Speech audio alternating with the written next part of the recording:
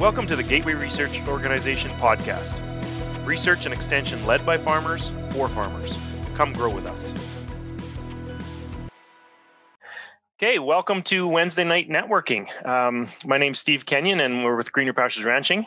We decided back in December that a lot of the conferences this year didn't have the human aspect, and the networking was really lacking, because that's a big part of where my education's come from, that human interaction at the conferences, sitting around the coffee table or going out to that trade show booth and sitting there and chatting with somebody you haven't seen for a couple months but they're a like-minded producer. So that's why we started this up. And then the Gateway Research Organization and Grey Wooded Forage Association, they stepped in and helped us set this up. So big thanks to them. Now, they are two of I think there's 12 forage associations and applied research associations across the province of Alberta. They are not-for-profit organizations that do research and extension, and they bring in speakers, they do the conferences. They're a big part of my education over the last 20 years. So I really applaud them and everything that they do. I know most people have groups like that in their area. Not-for-profit organizations, or even maybe government-funded organizations, or part of the government that is doing these associations. I would highly recommend you get involved with them. Be a member, and take it. If you want to take another step, be a director on the board, because then you get to direct who comes in and what's happening with that association. So it's an amazing opportunity if you don't know about the Applied Research Association. So. Big thank you. Brenda's online here representing Grey Wooded Forage Association. Give a big wave, Brenda. Thank you. And I don't know if we got a grow representative. I guess I'm the grow representative, because I technically am still a director on grow. So I will, usually I say my wife's the representative of that, but she's not here tonight. So so big thank you to them for sponsoring. I'm going to unshare now. And tonight's topic, we are going to talk about succession planning. And we have Kelly Sidorik here. I'm going to let her introduce herself here in a little bit. But big thanks for her coming out tonight. And our host tonight is Derek Leahy. He's from the Rural Roots to Climate Solutions. And he's going to help kind of keep things organized and going through the chat. So Derek, do you want to just tell a little bit about you and your organization before we get into this? Sure. Thanks, Steve. So I'm the director of Rural Roots to Climate Solutions. We're based out in Stettler, and basically what we do is providing learning opportunities for farmers, ranchers, and rural communities in general in Alberta to find out how they can benefit from different climate solutions. Basically what we're looking for, things that are good for the farm, good for the land, good for your bottom line, that kind of stuff. So we do workshops, field days, etc. We also have a podcast, and just super excited to be here today. I think this is a really great thing that Grow's got going on right here. It's a really great way to keep community together in some pretty challenging times. Awesome. Thank you, Derek. If you have any questions, private message Derek, or we're gonna run questions through the chat box. I would highly recommend you guys to communicate with each other, right? That private chat, that's what this is all about. Right now, you got a whole bunch of other people sitting at your table at the conference. So chat with them. If you've got a question comes up or a topic comes up and you've got a point you'd like to make, or maybe you've got a solution or an answer for that, please type it in chat. If you want to type it to everybody, that's great. If you want to just type it to that one person individually, that's fine too, if you want to keep it private. But with that, I'm going to introduce Kelly here. She's a holistic management educator with Holistic Management Canada. She specializes in the human resource side of it. And to me, that is such an important part. I've said for years that the human resources is the most important part of my business. And I'm just going to back up a little bit here. I met Kelly in probably 1997, I think. I'm going to guess. She came in as a part-time instructor at the college I was at. And I give a lot of credit to her dad as one of my biggest mentors I've ever had, Dennis Wabasar. I was the young kid coming out of college, and Kelly, I'm going to give you credit or blame for everything that I've done. Okay. Because I was thinking about it. I've always given credit to your dad because I learned so much from him. But technically, I met you first, and you told me to go meet your dad. So it's all your fault. Okay. Right. Oh, I thank you very much, because I think you saw me as this over energetic, college kid that had way too many questions, and you pawned me off on your dad, I think. And he was so patient with me, and I'm forever grateful for everything that he did to me. So that's great. So I'm going to blame you tonight. Is that all right? Okay. Yeah, that's totally fine. Totally fine. Excellent. So Kelly, if you want to just kind of introduce yourself and maybe a little bit about tonight's topic. What do you want? A couple. Yeah, sure. And I first of all, thank you so much for having me. I had reached out to Amber and said, hey, if you want to have a guest, I'd be happy to do it. And then, when it gets closer to the time, you're kind of thinking, what? Okay, is this a really good idea that I'm doing this? But it is a great idea. I'm happy to see a lot of old friends showing up. I can't see everybody without going into the whole participant list, and that might distract me a bit. So I'm not going to do that, but seeing lots of old friends coming on, and I really welcome that. You are very close to the correct time, Steve. I was thinking about that when I met you doing that gig at Lakeland. And I was actually expecting our son, and he turned 24 in February. So I think it was the fall of 96 that I met you. And, if it wasn't for that bit of a marker, I'm not sure I would remember the exact year. But it was really, really an interesting opportunity. And I so appreciated your curiosity and eagerness to learn and being committed to being a lifelong learner, which so many of us who are involved in holistic management talk about that a lot. Some of you will have heard pieces of this story before, but I will share them again. It is getting to be many years ago that we first got introduced to holistic management, and it was through my dad. You're right. And what was really appealing to him at the time was, wow, cows and grass. How can we run more cattle on grass? And a good colleague of his, Blake Holtman, and they had been Blake had been introduced to holistic resource management at the time. Probably it was still the savory grazing method with Al, and I can't even remember the exact term. But one of the things that we started, as many did, following the grass and the cows around.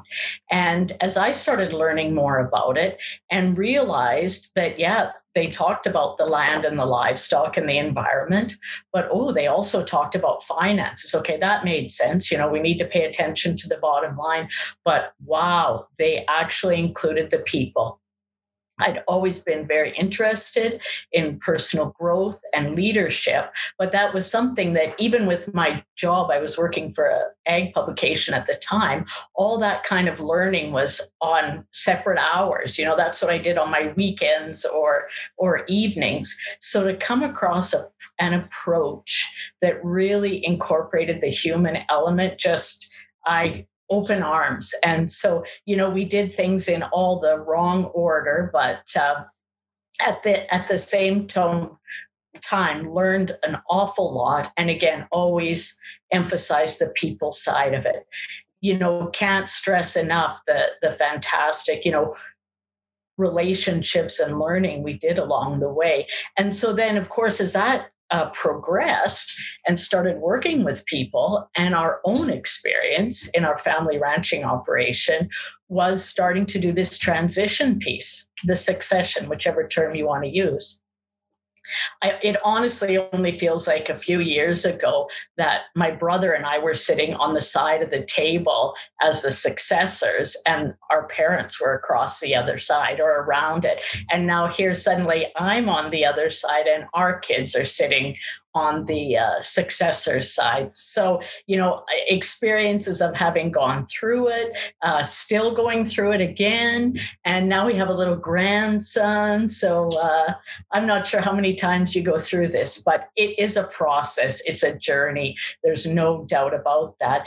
And then along the way, had the opportunity to work with other people and help them through this. So I think, so many mentors, David Irvine is one of them. And one of the pieces that he talks about is that, as farmers and ranchers, we're really good at producing things. And we are, in Canada and North America, but we don't have a lot of skill in the people side of things. And so if that isn't something that we should feel bad about, we really aren't skilled at it. And it's like so many other things, you got to practice and then you can develop some skills along the way. I think, as you can see with what's going on with the royal family, don't think anybody's got it perfect, because even with the vast resources they have, it's still a challenging piece. And I think in most cases, people are trying to do the best that they can, but are really uncertain of what the first steps are. In our complicated world we live in, we need lawyers and we need tax accountants and we need all those specialists. But I have a pretty strong bias that before all of that, we just need to come together and sit down and create that shared vision, a holistic goal, but really get on the same page as to what kind of future do we want to create. We're so lucky the resources we have to work with, the skills of the people we have, there's just really no end to possibilities, but we have to come together and have those conversations. And they're hard. They're really hard because it gets to the emotional piece too. We're using a different part of our brain. So that's led me to a point of really, having the great opportunity to help people and, figure out and map it out, the process as they go. So that's kind of the first preamble of how I got to where I am today. Excellent. Thank you, Kelly. You mentioned David Irvine too. I just put his contact or his website in the chat box there. He was a big mentor for me too. A couple of the conferences that I went to, he was an amazing presenter. I remember reading his book. I think it was called True Authenticity. That opened my eyes to, and that's another thing that got me into the teaching part of it, because my true authenticity switched around from where I was headed, and all of a sudden I realized, this is the direction I need to be going. So that was an amazing book too. I really appreciate that from him, and the whole holistic management background. Looking at that human aspect of your farm is so important. So. And of course, the succession planning piece, I was listening to Heather Watson. She's with Farm Management Canada and has done a lot of business analysis and looking at the management component. And in the next 10 years, 75% of farms and ranches are going to transition to the next generation. Only 8% of them have a transition plan. Yeah, there's a huge, what they said, like 80 to 90% of the wealth is in that 75 plus years right now, and that's going to transfer over very quickly. So yeah. Mm-hmm, mm-hmm. And trying to do it in a proactive way. I actually heard it was on a different topic, but strong similarities of elderly people and when their life situation needed to change. And the gal in that case was talking about, have the conversations before it's a crisis. And I will totally echo that one in this process too, because without a shadow of a doubt, and many of you already know and have experienced this, if you think a conversation is hard right now, when everybody's at the table, healthy and of sound mind, try to have it when there's somebody missing. It's a million times harder. And so the more we can do that when everybody's there to put their 2 cents worth in and figure out a way that we can, communicate better together. For sure. The hard questions, that is the toughest part to get, to be able to sit down and ask those questions, because the younger generation doesn't want to seem like they're acting greedy. Right? Like, well, I'm going to go in there and it's going to sound like I just want everything. And the older generation they don't know how to say it, or they don't want to let go yet. So they don't want to give up any control. So it is a very complex situation. We have to think about the different personality styles and how to communicate. I heard a fella say the other day that you have to start from the point on which you agree. Mm-hmm. Right. So, if everything else you don't agree on, okay, find one thing that you agree on. Oh, we want the farm to continue. Okay. There's a point you both probably want. Exactly. Yes. Or you want the farm to be profitable. Okay. From there, now where we agree on that, now where can we go? So. For sure. And that's why that, one of the steps we go through of identifying personal values, and then what of those are important to the farming operation, a connection to the land, profitability. Maybe it's a place where you can provide opportunities to the next generation. I mean, certainly that was the case. We had a lot of opportunities, and that's a piece that I want to pass on. I also talk about, just referencing my parents again, that,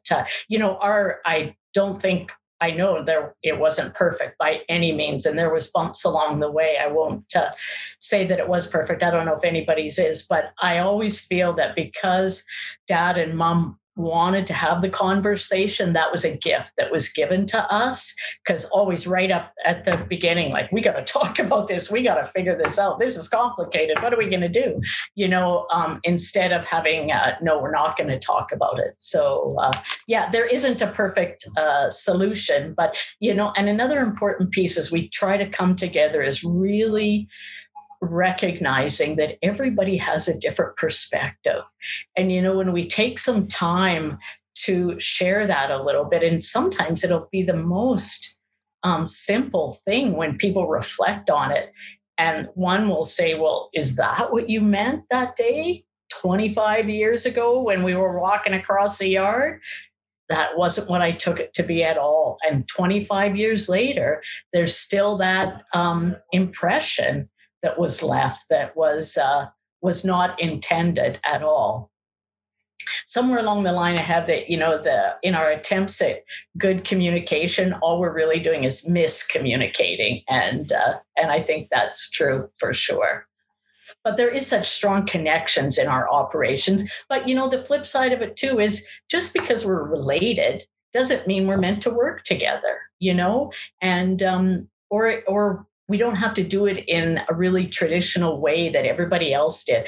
I think these young kids that are coming up are bright and creative, and they have great ideas for working relationships that are less traditional than what we have gotten used to. And maybe it doesn't have to be access to the whole farm. Maybe it's just access to 40 acres to be able to have a Christmas tree farm, but there's a lot of paradigms. And I mean, I'm guilty of them too, that, well, we got to a certain size and we do things a certain way. So we're going to take this box and we'll just transition it just like that. Well, I think we should blow up the box because it's not realistic. And the upcoming generation has a different skill set, I mean, my kids are not exactly like me. There's similarities, but, so things that they're really passionate about and really smart and want to pursue might not be the enterprise that I am interested in. So there's that piece of a letting go, which again, when I look back to my parents, I mean, we made some huge changes in our operation, and the amount of letting go Dad and Mom did for that was, kind of remarkable. But yeah. Sometimes that's hard to do. Just letting go like that. Yes. Very hard to do. I bet. Yeah. Okay, well, let's go to some questions here, Kelly. Derek, what do you got for us? So we got Blue Set Campbell. You guys have a question in the chat box? Do you guys want to unmute and ask your question? Yes, hi there. Thank you. So, hey, Blue Set. Hey. I'm glad to be here. Thank you for doing this. I was just wondering if you could talk a little bit about how you would determine who is going to be on that succession team. So obviously the people who have the business, who own the business, or are the parents perhaps, would be part of the team because it's theirs. And maybe there's somebody who's already working on there, so that makes sense. but how do you know who to invite that might be not doing the work, but still feels very connected to the land or the family business and wants to be a part of the conversation, or doesn't, but should be? How do you start that conversation? Well, as you won't be surprised to hear, it's the more the merrier, which actually makes it way more complicated, but really to start out being as inclusive as possible. And, your family is a perfect example of that, of how inclusive that they've always been with the daughter-in-laws and the next generation. And I think that that's a starting point, because there will be pieces where we're talking about the business, but there's also pieces where we'll be talking about the family. And there's the 3-circle model with families in business. And so those are the two of them. One is family, one is business, and the other is ownership. And they overlap. And so I think it's a really good model to follow, because if we're starting out trying to be inclusive and have everybody in the room, when we get to different junctures in our conversations, then maybe we'll say, okay, this next piece we're going to talk about is actual business stuff for the next 2 hours. Not everybody has to be here for that, right? If you're not actively involved in the business, or it might be an ownership issue. Maybe the parents are still owners, but aren't actively involved. Okay, then the discussion around that they need to be in. And of course, the family piece, everybody does. But I've been asked the question, should that be the spouses as well as the children that are included? And always yes, because, it goes a little bit back to the piece of the impressions that we leave. And, when you think of it, especially if it's a challenging conversation, and now somebody's going to learn about it through one of the people that was there, but they weren't there themselves, that's not the best line of clear-cut communication at all. But if everybody's there to hear what mom and dad are saying and intending, then they can make their own impressions. Plus, then there's so much less chance of getting caught in the middle.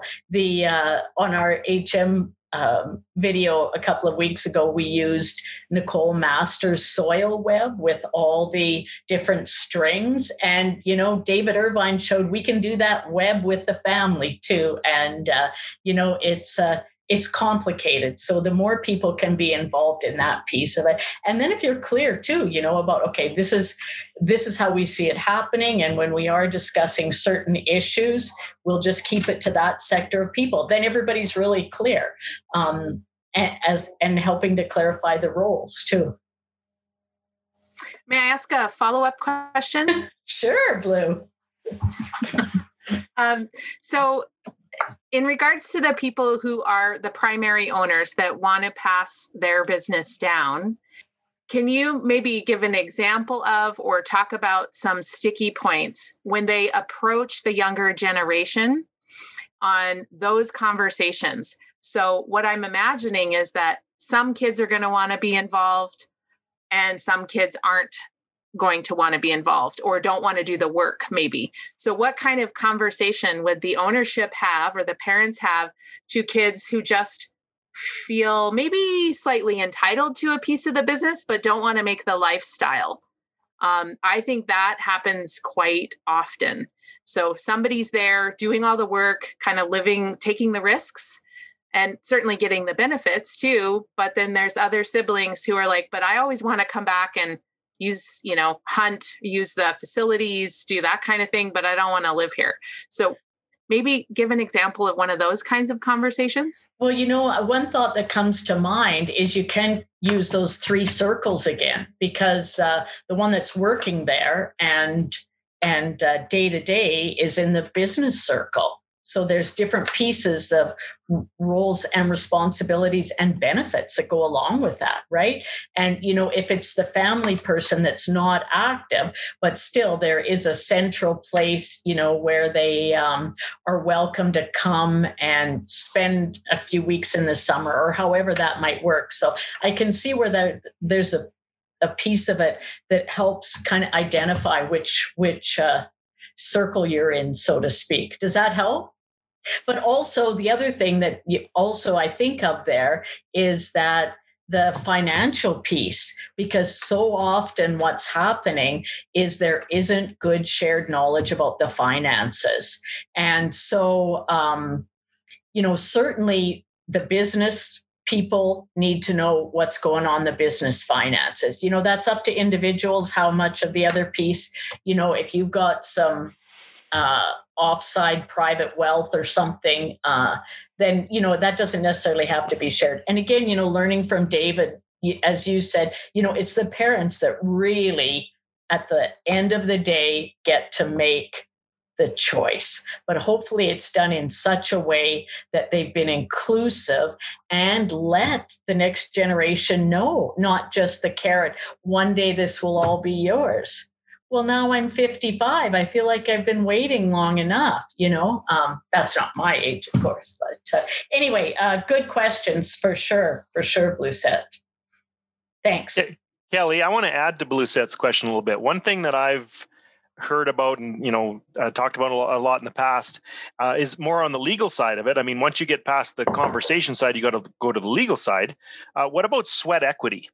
Right? She talked about that one child that's working and has they've got some risk in the game here, whereas the other ones don't. So does that ever come up? Is that an option that we could talk about sweat equity for that one? For sure. And two good examples that I've heard, and you probably, know them both. One is from Merle Good, who's a well-known specialist in Alberta on succession planning, and now his daughter Anessa is also doing that kind of work. But he used an equation to take the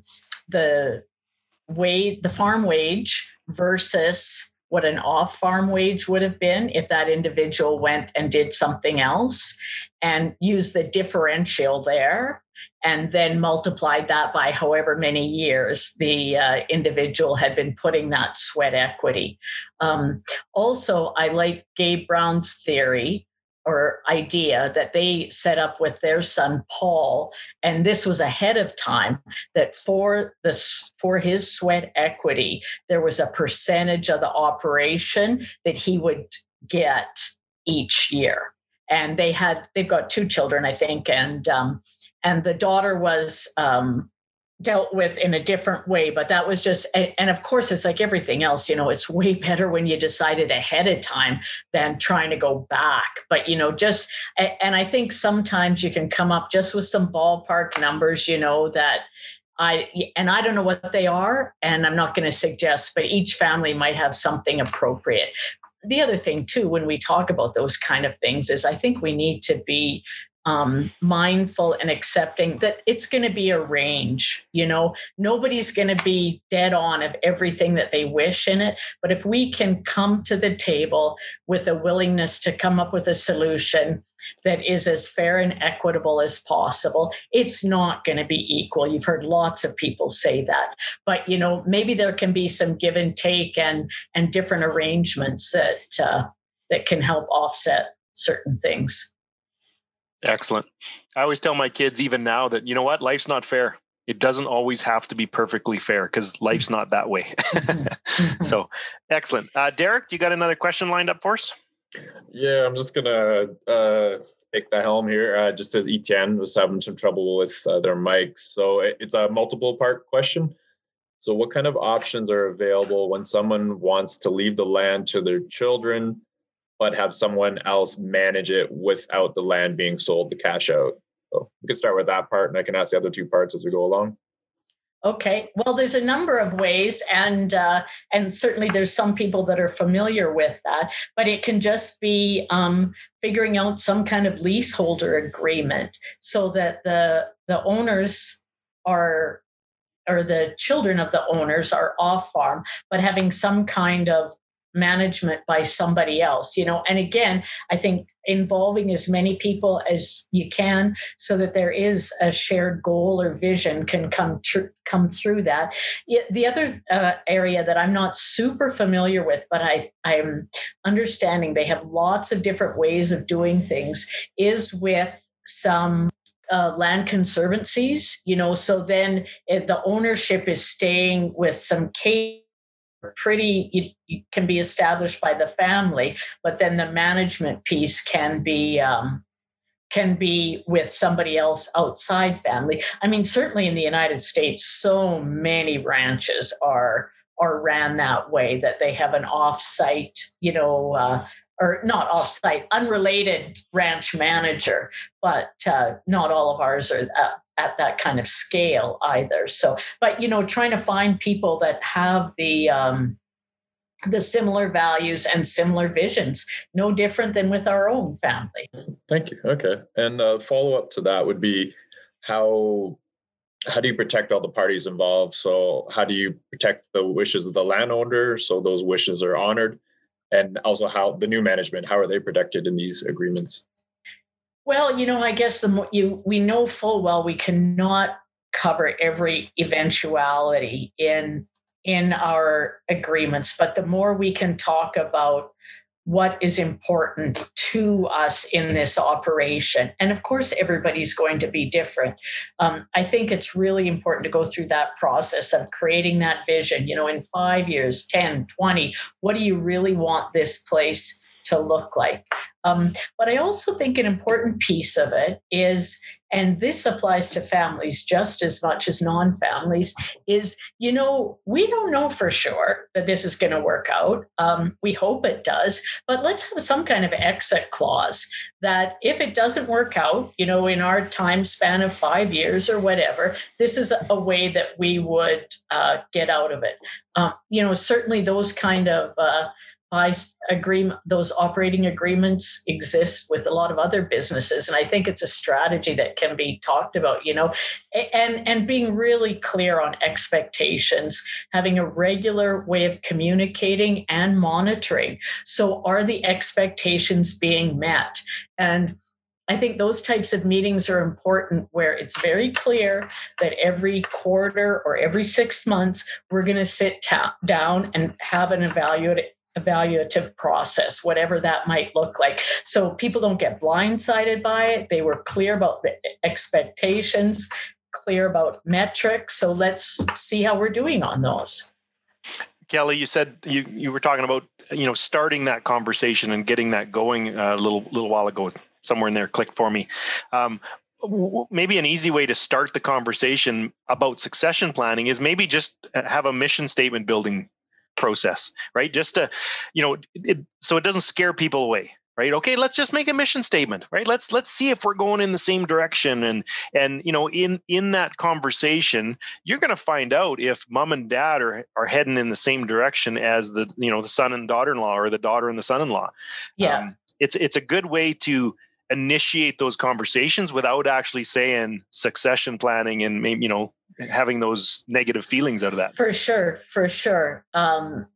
Another, or even if it's just a goal setting, I mean, there's some easier exercises that you can do. Another one is a SWOT analysis: strengths, weaknesses, opportunities, and threats. Let's just sit down as a family and brainstorm what goes into that. I mean, the amount of positive outcomes that comes from building that strength column together is pretty amazing, actually, because then fathers hear somebody else, like a son, say something about, one of the strengths of our operation is the leadership we've had all these years, and again, it's one of those conversations that you probably aren't having, maybe not. And so that's a good one. And, starting out, the questions like, why are we farming? What's our purpose? Which fits in with what you're saying, Steve, the mission statement, or, a 3-part holistic context with what kind of quality of life do we want here? What do we need to produce to achieve that? And what do we want not only our family, but our operation and our community to look like long into the future? But again, the point that is a really good one, Steve, about taking some smaller steps, and another thing to throw out there, and this isn't necessarily the easiest one or the starting point, but everybody should have a contingency plan. The bases need to be covered. You've heard some of the people talk about having their black binder so that the information is in there, that if there is a catastrophe tomorrow, a lot of the pieces are in place. And that's something that we were certainly grateful for, because Dad had really shared the decision-making and management long before he passed, so that, as hard as it still was, there was, familiarity with how to run the ranch without him being there. Excellent. Awesome. Derek, is there another part to that one, or are we on to the next one? From me, actually, I got a follow-up question, if that's okay. You bet. Perfect. Thanks, Kelly. Yeah, I was curious. You mentioned metrics and evaluation, and are there any templates or examples we could access for something? I know the main metric in agriculture is profitability, but I'm assuming for this conversation to find out if something's working out with your successor, that there could be other ways you could evaluate it. And yeah, for sure.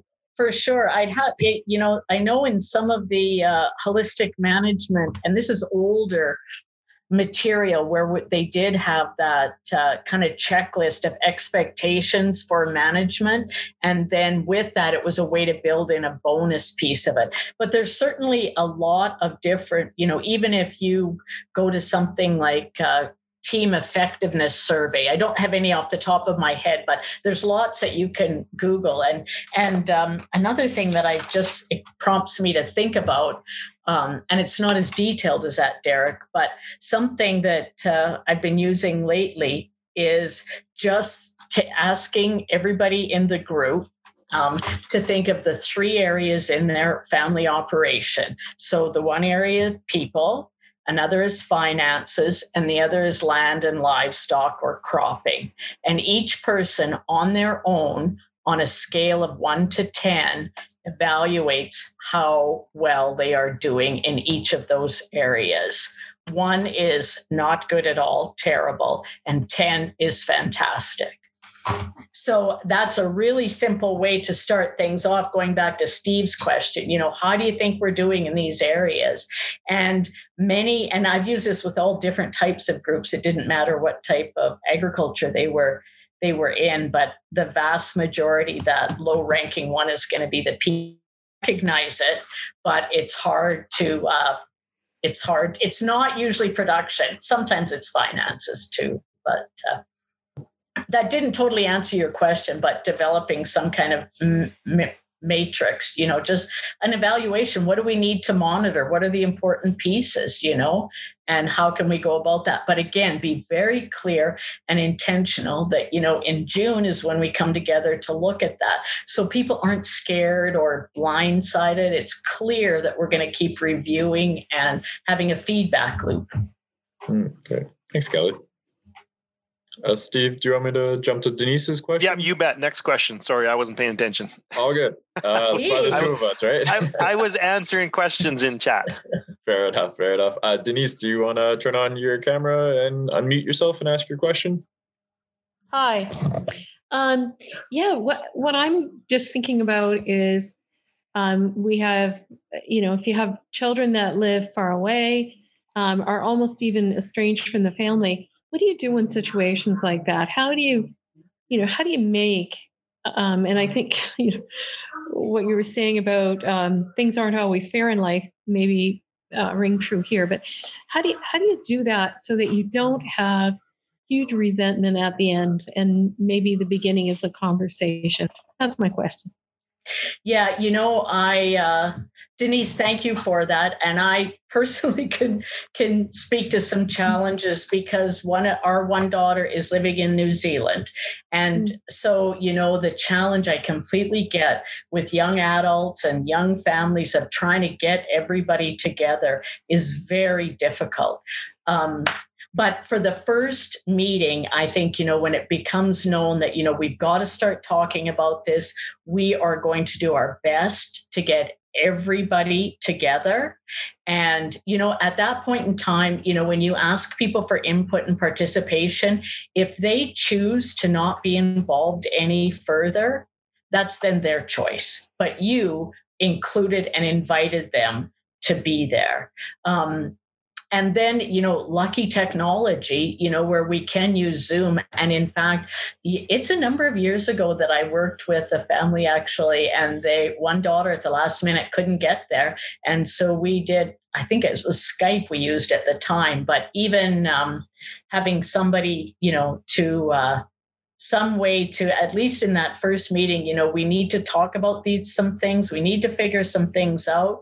And so we are going to invite everybody to be there. If they decline, then at least I think the invitation was extended, Denise, and I think that's important.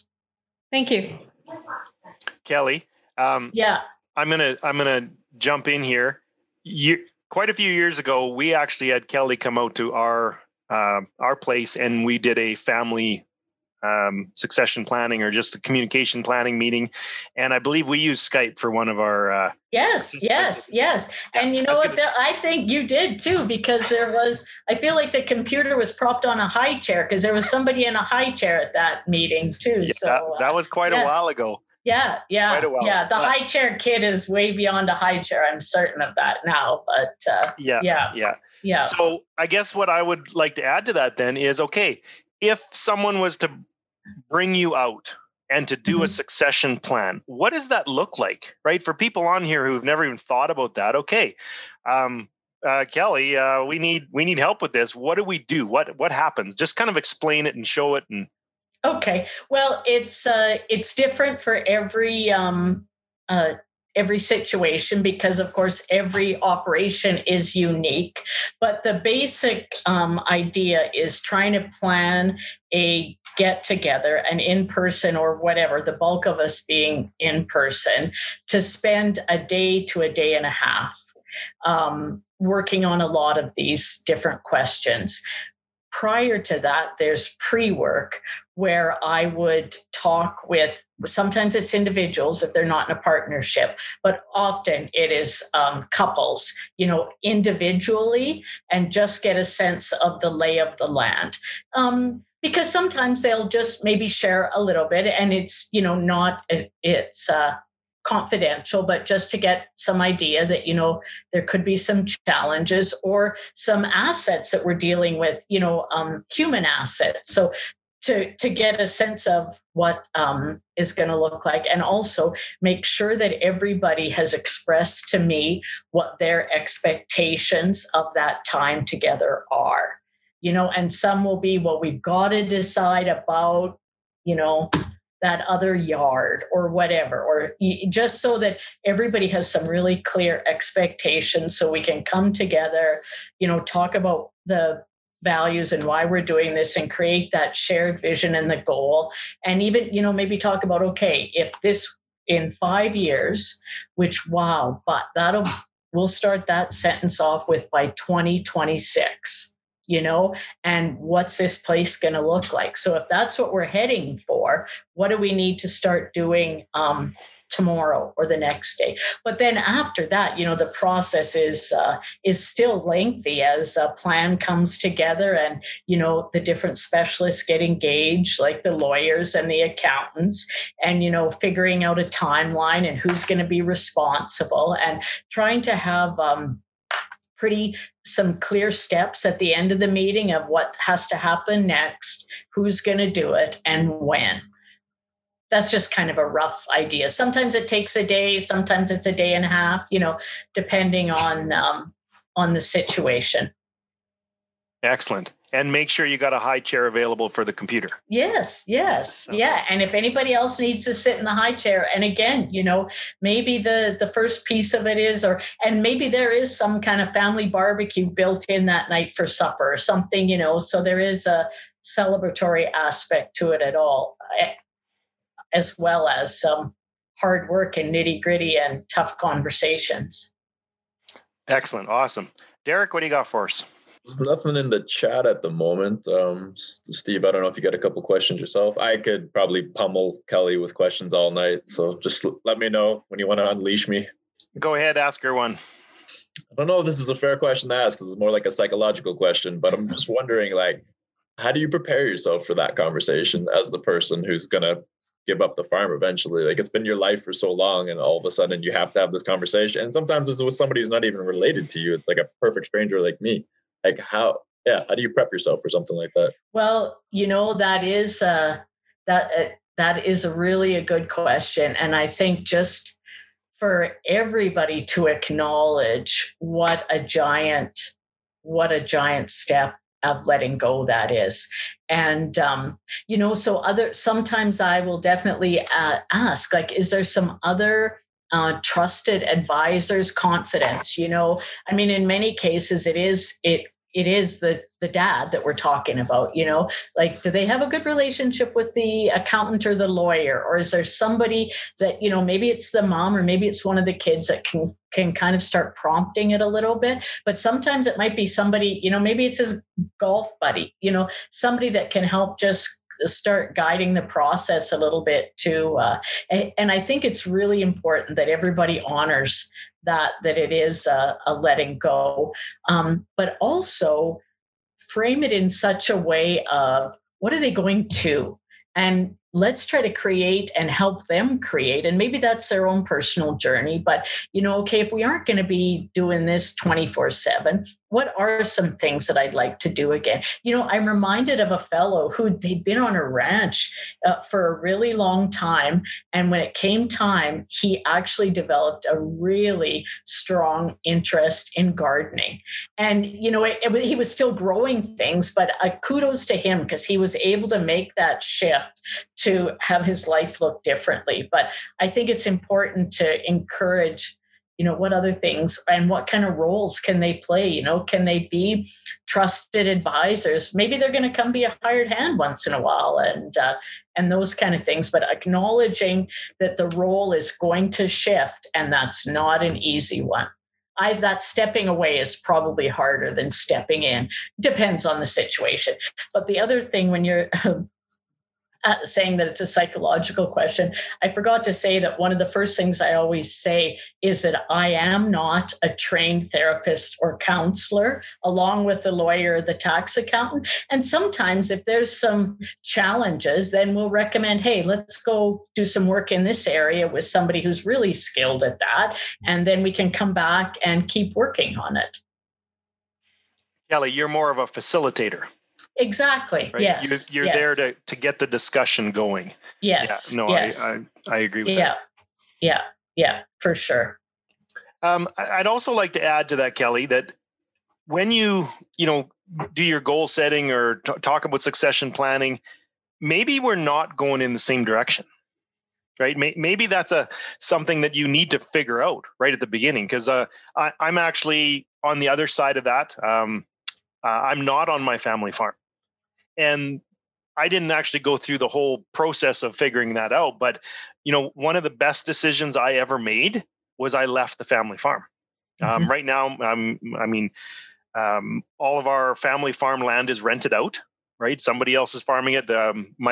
We had 3 boys in our family and none of us are on the farm. And I was the one that was going to take over the farm. And I tried there for a couple of years, and my dad and I never really got along. Right. We're just different personality styles and it just wasn't working. And I'm not saying to anybody to give up, but one of the best decisions I ever made was that I left the family farm. Right. It doesn't mean you have to, you have to continue that line, because the positive out of this is I have never had a better relationship with my father than I do mm-hmm. now. Right. Mm-hmm. He's happy when I come visit. Right. Mm-hmm. We were constantly at odds and arguing and fighting all the time. And the fact that I moved away, started my own business and, built up my own farm somewhere else. 20 years later, right. We're doing fine. And we've never had a better human relationship, right. Or a personal relationship. So I'm happy that it went the way that it did. So it doesn't always have to go one direction. Right. You don't have to have that perfect succession plan. But definitely try it. I'm not saying just give up, but maybe you're going totally different directions and it's not going to work out because of a personality difference or something. But I just wanted to throw that out there that it doesn't always work out, and sometimes that's for the best. Yeah, absolutely. And I can. There's one family I know, and one of the sons was more interested in the grain side of it, and one was more interested in the cattle side of it. Or maybe the enterprises that different people are wanting to pursue are so different and unique that it's best not to try to work together. Like I said, just because we're related doesn't mean we're meant to work together. And I think in agriculture, we do feel that that pressure a little bit. And I see that from the other side too. What about if you don't have any children that want to take over the operation? What about bringing somebody that's not blood related in as a successor? Why not? Right? Like there's people that are passionate about it. One of the things that I've always looked at, or for quite a few years now looked at, is the personality style difference. For sure. If dad is one way, as an example, he's one personality. Yeah. We've got to make sure that, your children are not necessarily the same personality. They might need a completely different set of circumstances to be able to come in and take that over. Are they really dominant and need to be a leader?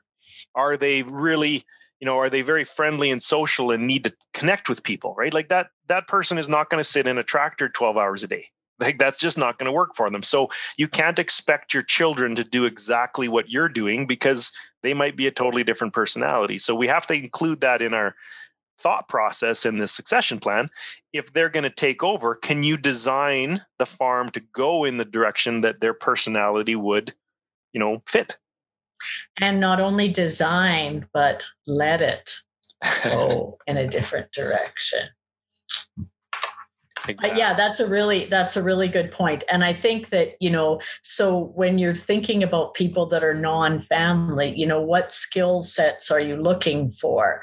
And what personality styles are you looking for, and then trying to build a collaborative agreement or relationship that you can move forward with different roles and responsibilities. But again, being clear on what they are, clear on expectations, and how are we going to monitor to see if we're on the right track?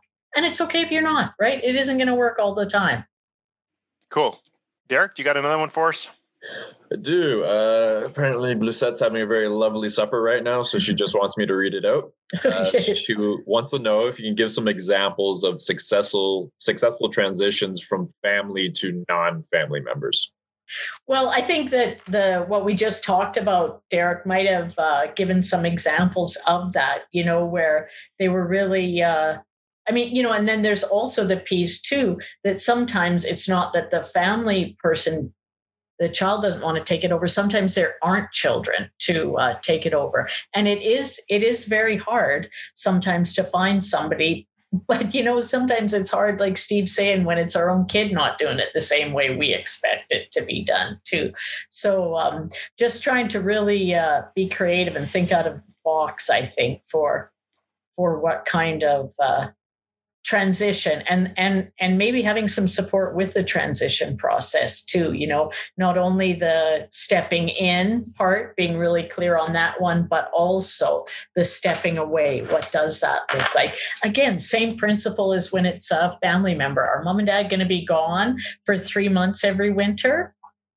Well, if you've got a lot of stuff going on in the winter, who replaces some of that? So I'm not sure if that's a good answer. Another thing that just bounced back from a previous comment that Steve was making, that the golden circle of Simon Sinek's, where there's the 3 circles and the center one is the why. And if you followed any of his work, and Simon Sinek is not a farmer or rancher at all. He's a leadership guru, probably we'd say. But the really successful organizations spend a lot of time on their why they do what they do. And then the next circle out is the how we're going to do it. And the bigger final one is the what. And that, I think, Steve's comment about when personalities don't always click, that's what's happening. That's the how is, you're probably, it's the how we do things that people have conflict over. So if you can bring everybody back to the why are we doing this space, then sometimes you can sidestep some of that. I think it's really valuable, and just again going back to that big vision and the goal and why are we doing what we're doing, and what does success look like? Because success is going to look different for different families for sure, and individuals. I think I'm going to add to that question a little bit, Kelly, for you. I've never done it, but I've heard in the past there's ways of bringing in outside, people to come in and take over the farm if the kids don't want to, through an insurance plan, like a life insurance plan. Mm-hmm. So you would take out a life insurance plan on mom and dad or the children, right? These are probably adult children. Mm-hmm, and then you'd basically be paying a life insurance plan. And if in that case somebody dies in that situation, the new person coming in, the outsider coming in, is paying the insurance. And then if somebody dies, all the kids get a payout, but then the land switches over to the new owner, right? Mm-hmm, so they get a cash, pull out of that. It's kind of like that new person's coming in and renting leasing it. And then if and when somebody passes away, then everybody gets a payout and the new person owns the land. Does that happen lots? I haven't seen it lots, but I've definitely heard of that one for sure. And just when you said if and when somebody passes away, I want to go back to the piece in some of our conversations about it's not an if. It's a when, right? And I think that's one of the things that, as a society, we try to avoid that, but it is inevitable. And so if we can set the stage to have a legacy that's transitioned already, and that the next generation, even if they aren't our own, can carry on with it and continue to build in their own way, then that's a really, really important and valid piece. I like that legacy piece, and talking about, and even in the conversations, what does that mean to the parents? Because the kids probably have a different idea if they haven't had that conversation of what it might mean, Yeah, we definitely have to have those conversations. There's a saying that I've heard, I don't know, I haven't heard it for years. There's the 5 Ds, right? Yes. We have to be prepared for those 5 Ds. So there's death, there's divorce, disability. Divestiture. What? Divestiture. Divestiture, what's that? Selling everything. Oh, okay. What else is there? There's another one. I think, did you say divorce? Yeah, debt. Divorce, death. Divorce is debt. One. That might be one too. Yeah. And the new one, and I don't know if it makes it 6, but dementia. I've heard that one added to it lately. Yeah. That's true. So we have to be planning for them, and it's so much easier ahead of time. Yes. For sure. Hi, everybody. Sorry, Todd Towers here. Just joined a little late. Great. Popping in and out. Yeah. Just keying into some of your points there. I mean, Kelly, I think what you're talking about, certainly Simon Sinek is someone we follow in our organization in terms of getting to why and building a purpose-built organization. Mm-hmm. But what you're indicating by Stephen, by bringing other people in, is that you're going through a transaction. So call it whatever you will. It's a reverse buyout, it's an eventual sale, right? So ultimately, that's what you're talking about. So, what's your plan? I think you have to get to your why, and what's your plan? What do you want to plan for? Do you want to plan for future, next generation? Keeping land together, keeping farms working, or do you want to sell it? Right. So, lots of ways to skin a cat, but for sure. And one of the things we had just made a reference to earlier too was, they're becoming more popular, but the land conservancies that, then own the land, but then, are having somebody else manage it. And I don't know the details of it but I'm interested. And I think that there's a role that they can play in certain transitions, to be sure. I'm really interested in terms of the next generation's understanding of, past understanding is that, as my dad always says, you only sell it once. So you can put things in the conservancies, you can exit, but what's the next generation of talking a little bit about conservation and community and consumer? The drivers about working collectively with farmers to do different types of businesses without having to sell the land or lock it all up into some government entity. I think there's some interesting partnerships and opportunities there that we need to look at creatively to do what has been done before in a new way. Absolutely. And, I remember a few years ago, somebody was saying, to us ranchers that there was going to be a way that all of a sudden this food, you'd order a steak and it would be delivered to your door. And yeah, okay. And look what's happened with COVID. And I think the boost that's given to the direct food producers and direct marketing, for a lot of young people. And perhaps then they don't need the land base that they once thought, that you had to run 300 cows or whatever. So I think that the opportunities, you're absolutely right, with being creative, collaborative, and different relationships are really starting to flourish and got a good kickstart with COVID for sure. Yeah, you're certainly seeing a lot with, I don't know if anyone's seen anything on the kind of the NFT or blockchain kind of technology, but there's going to be a lot of opportunity to unlock value without having to sell everything in the future. And from commodities trading to carbon offsets, going direct to consumer from the farmer, rather than waiting for the government to tell you how you're supposed to do it and take the lion's share of it all. So I think we're not there yet, but we're quickly going to be there. Yeah. We need guys like you that are smart enough to help and experienced with us, because some of the terms that you're using, I feel a bit are over my head. But I know what you're talking about with the different relationships with the supply chain and the piece about carbon too, and the opportunities for that kind of management that are going to come up seem to be happening more and more all the time. Mm-hmm. Yeah, I think that the supply chain thing is we're a global economy, and how we sell our intellectual property and services and benefits that are within sort of farming, ranching practices are drastically changing. Mm-hmm. There's a tectonic shift happening right now, and it's really hard to kind of get your head around. But we're going to see a lot of new markets open up within the next, I'd say, 3 to 5 years. So from sort of different practices and selling offsets and selling your commodities in a different way through smart contracts, and we're in a big shift for sure.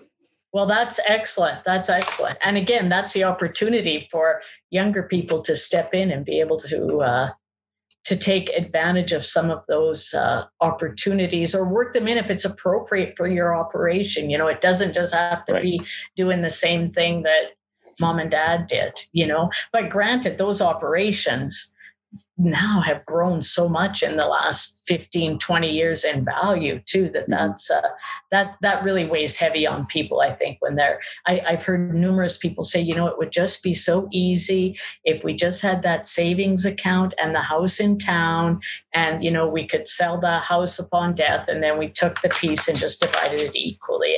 I'm sure it's not easy in that situation either, but for bigger ag or more complicated ag operations, that's certainly something that people talk about for sure. Mm-hmm. Yeah. Excellent. Kelly, just before we get to our next question, I do have, I got a private message from Owen, and he told me that the other D was dung beetles. Okay. Is that Owen Nelson saying that? Yes. Yes. So I can call him out. I can pick on him. So, yeah. Good. Derek, what do you got for us? You got another question, I think. Yeah, we got a question from Tim, and it's related to trust. And I think Tim's trying to plan quite far ahead here, which is probably not a bad idea. He's just wondering, what do you do if your heirs aren't of age yet to even start that conversation, or you just have no idea if they'll be interested in farming? Well, you've heard the phrase about when's the best time to plant a tree, and the answer is 20 years ago. When's the next best time? tomorrow or today. I should say today. And I think in a way that fits in with that too. We can't know what our kids are going to want to do, but I think always trying to have a culture of opportunity if they want to. But also, a lot of times we struggle with that turning into pressure too, that they need to come back. So, I think having those open conversations from the get-go. One of the families that I've worked with over the years, started when their kids were in high school and they didn't have the first clue what they were going to be doing. But, just knowing that the opportunity was there if they wanted it. But if they didn't, that was fine too, and then there's been lots of cases where in, later years where kids have left with no intentions of coming back and then turn around and come and say, hey, you know what? We think we want to come back. We've done our gig for 10 or 15 years and it has value for us to raise our family, in the ag community or whatever. So again, it's an organic process. It's a journey. It's never going to be kind of final, I don't think, because just when you get through one phase, another one is going to be coming along. Yeah, the number of stories I've heard that, the children go off and get another career and do something else. And then all of a sudden they realize that, that's not quite what I wanted. I'm missing something and they want to come back. Or even the new farmer, right? Just they've got a career and they don't like the rat race anymore. And all of a sudden they just decide they're going to be a farmer. So yeah. Honestly, the term first gen farmer is not something that we've heard a lot before the last 3 to 5 years, probably. We didn't used to think of it in those terms. There certainly was some, but it wasn't such a popular situation, I guess, or set of circumstances. But those individuals bring a ton of value back to the operation for sure. But, I think, again, going back to what we said before, creating that shared common vision, and it might be quite different than it is right now. But when everybody can come to the table and talk about what the possibilities there are with a positive intent of trying to, maintain and build relationships, that's one of the things that David talks about too, is that trying to keep them together is a piece of it as you work and do the best that you can. And there'll be some missteps for sure, but we're only human after all. I think there might be a song like that, isn't there? Yeah. And our goals change over time, right? 20 years ago, I was dealing in diapers and putting food on the table, right? Well, diapers are long gone. Our whole set of goals change over those years. What mom and dad want, 15 years ago is different than what they want today. And vice versa, what the kids want too. So those conversations, we have to have them once. Maybe we have to have them twice or 3 times, right? Every few years, have those conversations because our entire lifestyle changes. It goes from diapers to university like that. That's what I found. Absolutely. Yeah. And, the piece, I was thinking about this today and the whole concept of change and how I think as humans, we're adverse to it. And I was wondering after this year of COVID and talking to Derek at the beginning about this, that luckily for many of us on the farms and ranches, our days aren't any different than they were 2 years ago. But, society has had a lot of big changes. And does that make us a little easier to change? I don't know. It'll be interesting to see what happens. I think there is some suggestion that some of the succession planning conversations have been sped up, perhaps because of concerns about death, one of the Ds, right? That concern was there before, but maybe it's more front and center now, and encouraging people to have that conversation that, does somebody else, the simple things like who knows the password to the bank accounts, and those kind of things that you don't want to talk about that eventuality, but there's just some basic business practices that there needs to be some shared information of those kind of things. And as you move forward and there's younger people involved in the operation, it help them to establish relationships with the other people that you work with your customers and your suppliers and the lawyers and the accountants too. How do you get those involved in the discussions, right? I mean, you talk to the family and now we need lawyers and accountants. Like that's a whole nother ballgame. Where do you go from there? Well, again, it'll be an individual situation. When we get to that point, okay, do you guys have a lawyer that you have a good relationship with? When was the last time you updated your wills? Give them a call because you need to do that soon, right? And so some of them have, and then we'll ask that question, do they work together? Have your lawyers and accountants work together? And some will say yes, some will say no. Well, maybe it would be a good idea that they, come together and we're all at a meeting.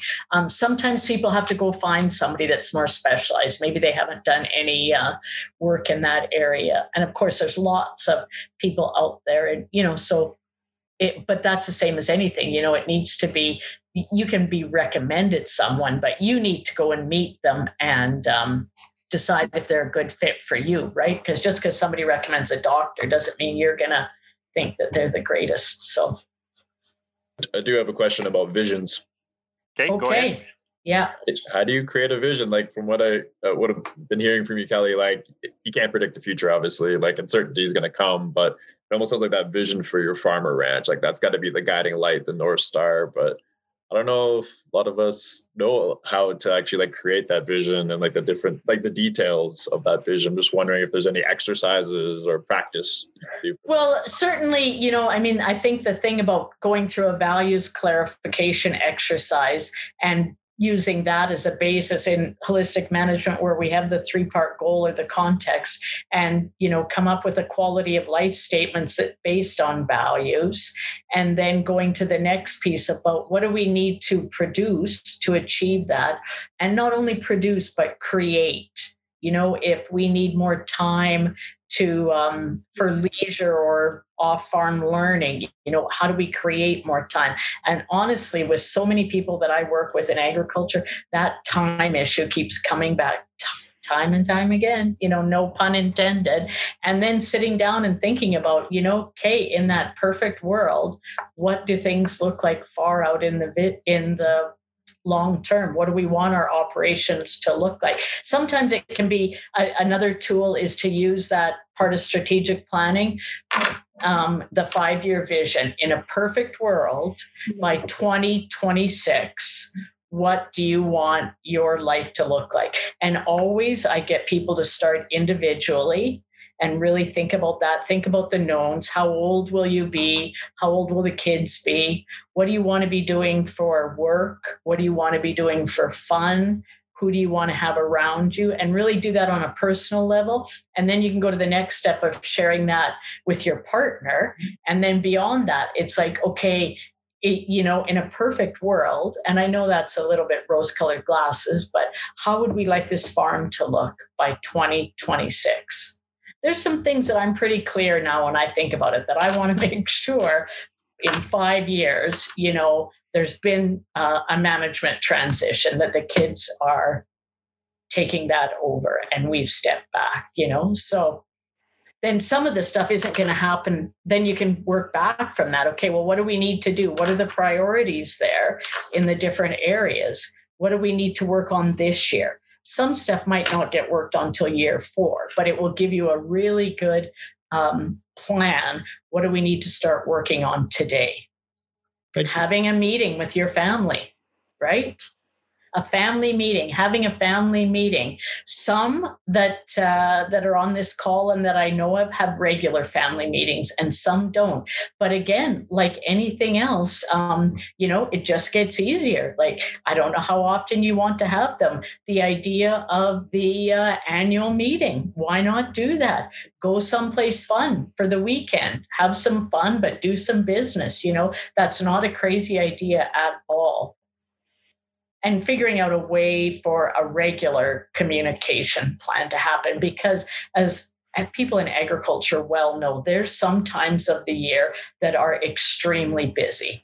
And so you can set aside some of those other meetings when you're in a higher production mode, but that bigger overall planning and also making sure that there's an awareness of the finances, that needs to be something. If the next generation is going to take over, they need to know the financial situation. And how are we doing in that regard? Does that help you, Derek? By 2026, how do you envision things? I don't know what's going to happen tomorrow. It's going to take a lot of work, but I'll give it a go. So, Kelly, I got a private message here. What about if your kids are still too young, right? Like they're not at that stage yet. But my first thought on that is, well, that's where a will comes in. So how does this tie? How does this tie into making of your will? Like that's a big part of this as well. Like that, I'm sure that comes up. Yeah, for sure. I think when the kids are little, you don't have to worry quite so much as when they're in their 20s and 30s wanting to figure these pieces out. But, that's an important piece of it, is figuring out how things are covered off in a will, and making sure that isn't just the senior generation, because if something happens to the middle generation or a member of that, are those children covered? Those are complicated pieces of it to try to talk about. And sometimes you need somebody else to help you have those conversations if they get too difficult. But even I remember that was a hard thing, trying to figure out who the guardians of your kids were going to be. Whoa. And that's a long time ago that I had to think of that. But, that was a hard thing, so. Yeah, that's a big decision to make at that stage too. And how does that, if maybe you're starting a small farm, you bought a quarter of land and you've got some young kids and you're getting going, but how do you transition that to your kids, 15 years after you've passed away, right? Because, we've got to try and include that in our conversation, even though the kids aren't even at that stage yet. Yeah. So, okay, I can answer that. I think that's when you have to have some good trustees and executors involved so that you would know who, the ranch needs to be managed for the next 5 to 10 years. Somebody that they might not do it, but they could facilitate it until the kids were old enough to decide if they were going to, in fact, be involved in that. I think that's a good, an important piece of it, and it does fit into that, again, the will part of it and who are your trustees and executors, because that's a tricky piece too. I like the idea. It's totally fine to have some family, but I don't think it's crazy to have some outsiders, trusted advisors or friends that can play a role in that as well. The other thing that you hear more of all the time is advisory boards. I kind of think that's a neat idea if you had, for the younger generation. So maybe in answer to your question, Steve, it's not just one person, but you could have a 3 or 4 group of people that would be in charge. Again, maybe not the day-to-day stuff, but they could be in charge of the overall. And of course, you'd pick people that have common values and visions to you. Yeah, it could even be like a neighbor that, you know what? I want you to be, maybe they're not the executor, but I want you to be, rent out our land until my kids are of age that could, then if they want to, great. If not, then we have a plan B. Yeah. But somebody that you can trust, not the neighbor that just wants to take over your land. Yeah. But someone again, trust, the some of you will be familiar with the Gibbs triangle that we learned long ago from Don Green, and it has trust and acceptance at the back, at the bottom, and then communication, and then goals, and then control at the top. So the whole idea of that triangle, strong base of trust and acceptance, and then all those other things flow from that. I'm seeing a couple of things, and I'm trying not to read them too much because it distracts me, but there is a rented land piece that Karen's asking. Derek's got it? Okay. Yeah, Karen, actually, did you want to ask your question? Might as well. I was going to go get my tea, but I'm going to get Well, I like your crocus. Oh, thanks. It's my knee butt one. Oh, good. Yeah, that's excellent. How are you, Karen? Nice to see you. Oh, not too bad. It's good to see you too. Good. My question is a little kind of weird. It's for one thing, both myself and my older brother are away from the farm, quite a bit away, and it's under rent right now.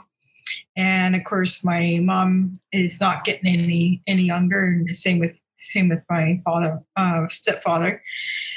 So I'm wondering, just as the youngest in the family, how to kind of, especially when the land is under rent right now, how to kind of, I don't know, how to kind of go about things. Steps. I don't know, that sort of thing.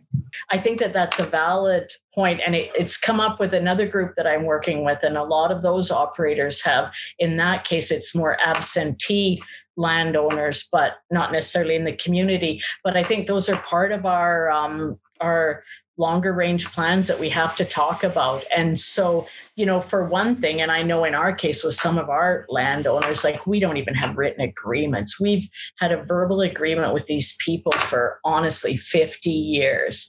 And so I think we need to be more intentional about that. And, that's one piece of it, having more formal agreement, but also trying to make sure that we're cultivating relationships so that you, as the next generation landowner, know who these people are that are renting your land. And maybe it can be, however you do your communication with receiving payment, maybe that's one time that, hey, can you pop coffee because Karen's here and I'd like you to meet her. And maybe you're going to end up facilitating that depending on how comfortable your mom and stepdad are about it. But I think it's important to really start making sure there is some transition happening with rented land, not just owned land too. Yeah. So that's a good question. Does that help a bit, Karen? It's kind of a weird one because, personally, I'd like to get back to the farm. I live in Stettler right now, but I love to get back and kind of start slowly taking over things, but still maintain a rent agreement for as long as possible. Because I know if I start with quite a few acres, a few hundred acres anyway, that it would be just too overwhelming for me. Yeah. Kind of a dumb move too, So and maybe part of it then is I'm just thinking outside of the box here, or on the fly, is that, suggesting to your mom and stepdad, hey, can I be a bit more active in this process? And can I visit with them or meet them and give them some direction? They might welcome that. Maybe the having to figure out whatever the agreement is becoming burdensome. So it might mean you have to open the door a little bit and say, hey, what would you think about this? Can we go meet that person? And you'd like to build some future conversations or something like that. So especially with the ranchers, because I've filled their heads and they're drain their ears out, or whatever the saying is, that about what I want to do, but to get to meet the renters and to kind of visit with them, I mean, that'd be really neat thing to do to kind of get to base, because I think that's so important, because it is a missing ingredient right there. So yeah, good, perfect. Okay. Thank you, Kelly. Yeah, you're welcome. Awesome. Thank you, Karen. Great question. All right. Well, we're getting close to the end here. So, Kelly, I am going to let you kind of give a closeout statement, and then I'm going to do my... What am I going to say at the end? Yeah. And then I'll thank our sponsors again, and then we'll close it out. But just, what I know you do some on-farm consulting, or maybe now it's... Yeah. Maybe it's webinar consulting right now, or Zoom consulting. Yeah, well, it depends. We can be COVID friendly too. I should... I have a website, sidorYK.com.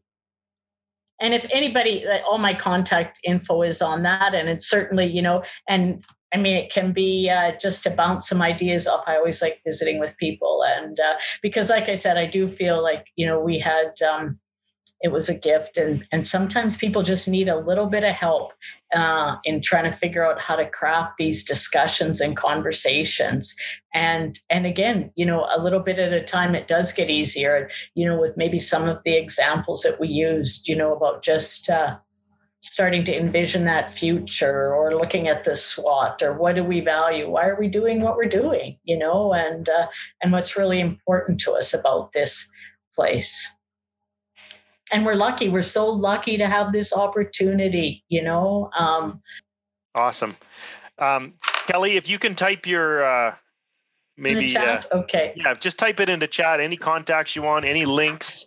I know, honestly, when Kelly came out to our place, it was an awesome opportunity. It was such a great way to communicate and interact with each other. Kelly's a fantastic facilitator. I would highly recommend her to everybody. So by any means, if you want to do that, or Kelly also teaches the full holistic management course. I don't know if you have any planned right now, Kelly, but in the future. Well, we were hoping to be able to pull one off. We're doing a very small Zoom virtual one, but we're doing what I think many other people are doing, that this is a next fall country, right? Fall of 2021, winter 2021. Just wait for great things to happen. So thank you so much for having me. And again, I just, really know that people are so well intended, and they just often need a little bit of help and just encouragement. So if nothing else, if people go away from tonight and just think, okay, here's an important conversation I'm going to start. You won't get it all. Rome wasn't built in a day, but just starting the process of what might this place look like, and what do we as a family want to look like in the future. So awesome. Thank you very much, Kelly. Really appreciate you being here tonight.